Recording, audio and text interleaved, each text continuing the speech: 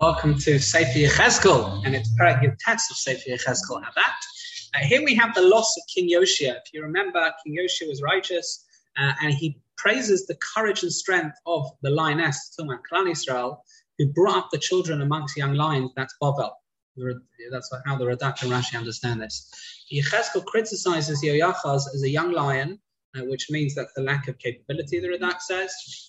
Meanwhile, Egypt hears that he was revolting against them and laid a trap over a pit. Again, it's in the lion mashal, which means Yoachaz was captured and taken to Mitzrayim. Yoakim was chosen to be king.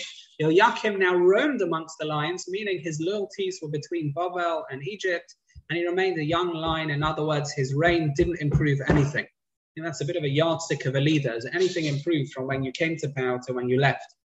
That is the yardstick of, have you been a good leader? However, he challenged opposition beyond his capabilities. That's referring to eating people, the Radak says, and it wasn't successful.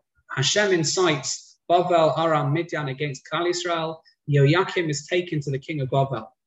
During the reign of David and Shlomo, and Klal Yisrael were like a vine, but not a thin vine, a weak vine, a flourishing vine, which has strong parts to it, powerful leaders, and we were elevated over all the other branches, meaning we dominated over other nations.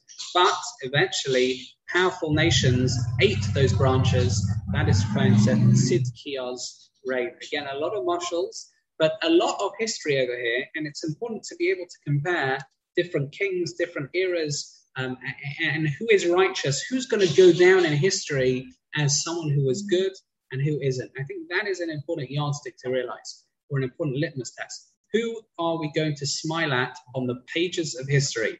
Those people are the heroes. They go down well. The people who have a strong identity, helping others, tzaddikim, whereas those who are going into the books of history for all the wrong reasons, we don't want to learn anything from them.